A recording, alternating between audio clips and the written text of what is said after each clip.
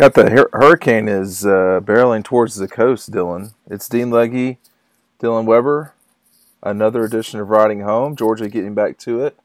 Got hurricanes. We got a post Labor Day practice on Tuesday, and there was not. What's that?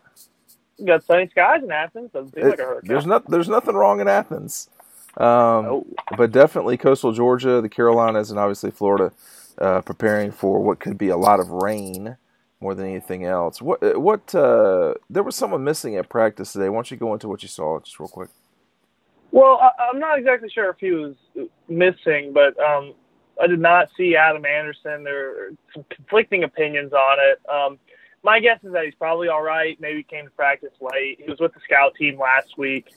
And it's not like it would be huge news on this Georgia team. That outside linebacker position is very well stocked with players, but But if Adam Anderson is not on, I mean, you wouldn't immediately think of him as being on the scout team. No, I mean that's true too. I mean, whether he's there or not, or whether he's on scout team, it is some news. When he played last year, I thought he played pretty well, and I thought he would be a player on this team. Maybe not a significant contributor, but a contributor at times. Right. But scout team was a little surprising to hear. But once again, I mean, you just got guys, a whole list of players in front of him. That outside linebacker room is kind of hard to break through right now. It is. Speaking of the hurricane, by the way, there's a bunch of schools. I mean, Charleston Southern has already gone to South Carolina this week for their game with the Gamecocks. Coastal Carolina has already gone to Greenville, South Carolina, to practice up there. They will depart for Kansas later this week.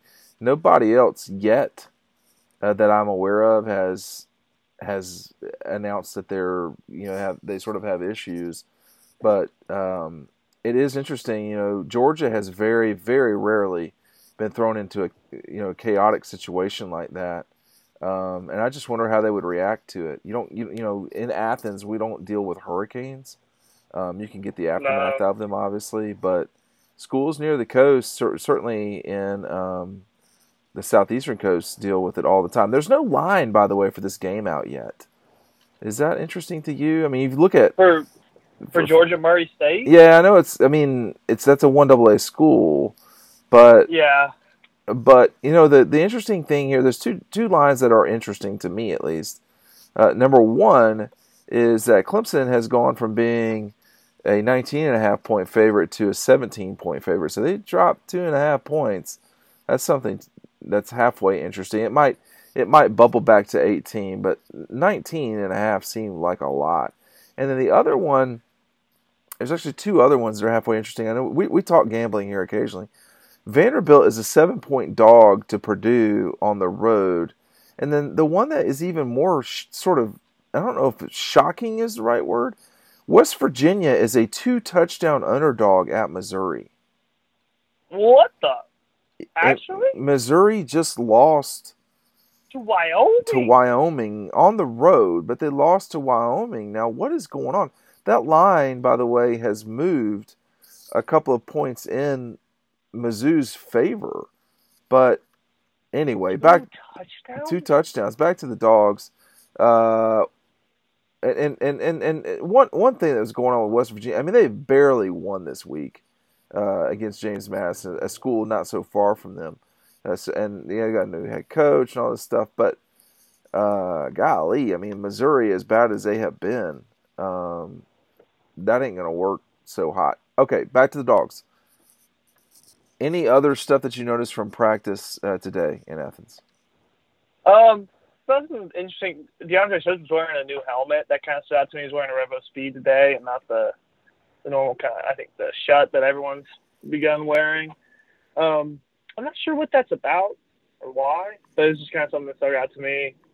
What about the Nerf footballs? Dan Lanning was using Nerf footballs today. And I was looking at the defensive line, and I looked over and he had two in his hands, and I was like, holy shit, I gotta check this out. It's like, why would they be using Nerf footballs? I don't know. So I went over, and basically they were just working on batting balls down while passing or rushing the passer. Yeah. And Dan Lanning, as soon as they would get around the dummy, he would basically just peg them with it. Well, and it and, looked and, pretty and satisfying to me, though. Nerf football is much more forgiving, as we all know, than a Yeah. leather pigskin. Um, but it's just a curious time of year where there's a lot of snap things that come up. Watched Notre Dame last night. I was actually at the U.S. Open last night, but watching Louisville and Notre Dame at the same time, monitoring Louisville Notre Dame.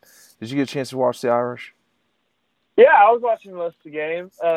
First half was just kind of slow. They bounced back second half and looked all right. Looked good even. But I don't know. I am not very sold on Louisville team. No, Louisville's terrible. But do we generally speaking, when we watch teams, always just sort of shit on them, no matter who we're watching? I mean, you see the mistakes. I did not think that Notre Dame would allow that many rushing yards. I'll say that. I know it was not the way that Georgia plays, but still. Of course, because I think you see this a lot with just people who critique and talk about sports. I think it's easier just to find things to, like you said, shit on than to find more compliments in teams. And it makes for better content, I guess, to say, oh, like this team sucks at this and this and this. And I think it's easier to point out. And I try to avoid that, but of course it's very easy to become a victim of that. Yeah. Do you think, though, after watching that and the kind of tit for tat that Notre Dame and Louisville got into with those fumbles, do you think that they have the guys to stick with Georgia on the offensive line? In the line of scrimmage. That's what I would really worry about for a Notre Dame person. No, and that's, I think, probably the biggest thought I had during that game was just they maybe can for a half. I think it could be one of those games where it's close at halftime. Georgia looks like the better team, but they're only up 3 or something. Yeah. And in that third quarter, they kind of just start to run away with it. I think that could be what we could see out of that game because I just don't think Notre Dame has, like you said, the personnel to keep up with Georgia on the line of scrimmage.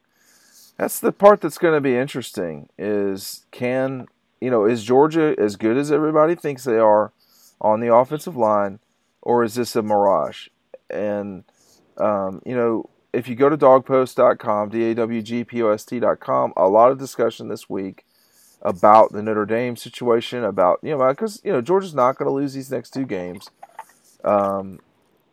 So it really does make sense to talk about this Notre Dame game from here on out.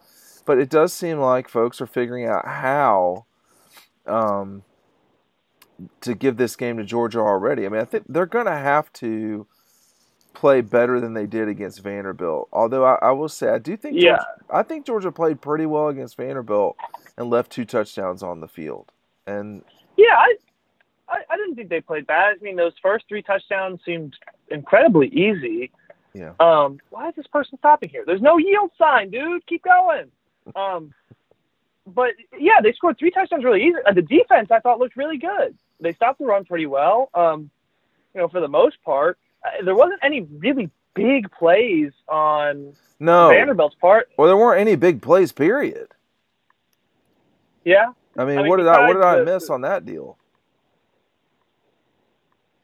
Were there big plays in that game and I missed it? I watched every single play. I mean, Demetrius Robertson touchdown called back. Right. That was that was there, but it got called back. Yeah. James Cook touchdown was like 16 yards out. I mean, so red zone. I guess. But is that a big play? That's my question. No, probably not. I'm talking about 20-yard, deals. Explosive, game-changing situations. You just didn't get that with that game from Vanderbilt. Vanderbilt just never really seemed to be able to do anything, man, offensively. No. They couldn't. They just. I wanted to go back and look. I haven't looked yet, but I wonder if they had a play over 15 yards. I wonder. I mean, my suspicion is no. Besides a face mask and a late hit, I don't know. Right. Now, those are not plays. I guess you could say. I'm going to go real quick and look at that while we're talking. Jake, at what stage here are we going to see? At what stage are we going to see Stetson Bennett? I mean, at what stage? Because you need to roll your number 2 in there at some point. I think against Murray State would be a perfect time. No question. And younger guys that didn't play, is there going to be a time that we should expect to see them? I mean, what I'm asking is, what should we look for that's different this week than last week? Is there anything particularly? I mean, I wonder if Jake Fromm will get pulled at halftime, honestly. Yeah. And I know someone asked Kirby about playing young players yesterday, and he said, "Oh, you're assuming a lot." And yeah, I think we are assuming a lot, but I think we are rightfully doing so. And I think Stetson will probably play most of the second half, if not all of the second half. I mean, Vandy only had 109 yards total passing. That's really bad, man, and that's not what you want at all. No, and their quarterback was nothing. The most explosive play for Vanderbilt was a 23-yard run. The longest passing play was 16. Neither quarterback for Vanderbilt had 100 yards. Riley Neal was sacked twice. I don't know. I mean, you lose Kearis Jackson for a little bit of time, but was that the reason why Tyler Simmons was taking punts? Has everyone skipped past that?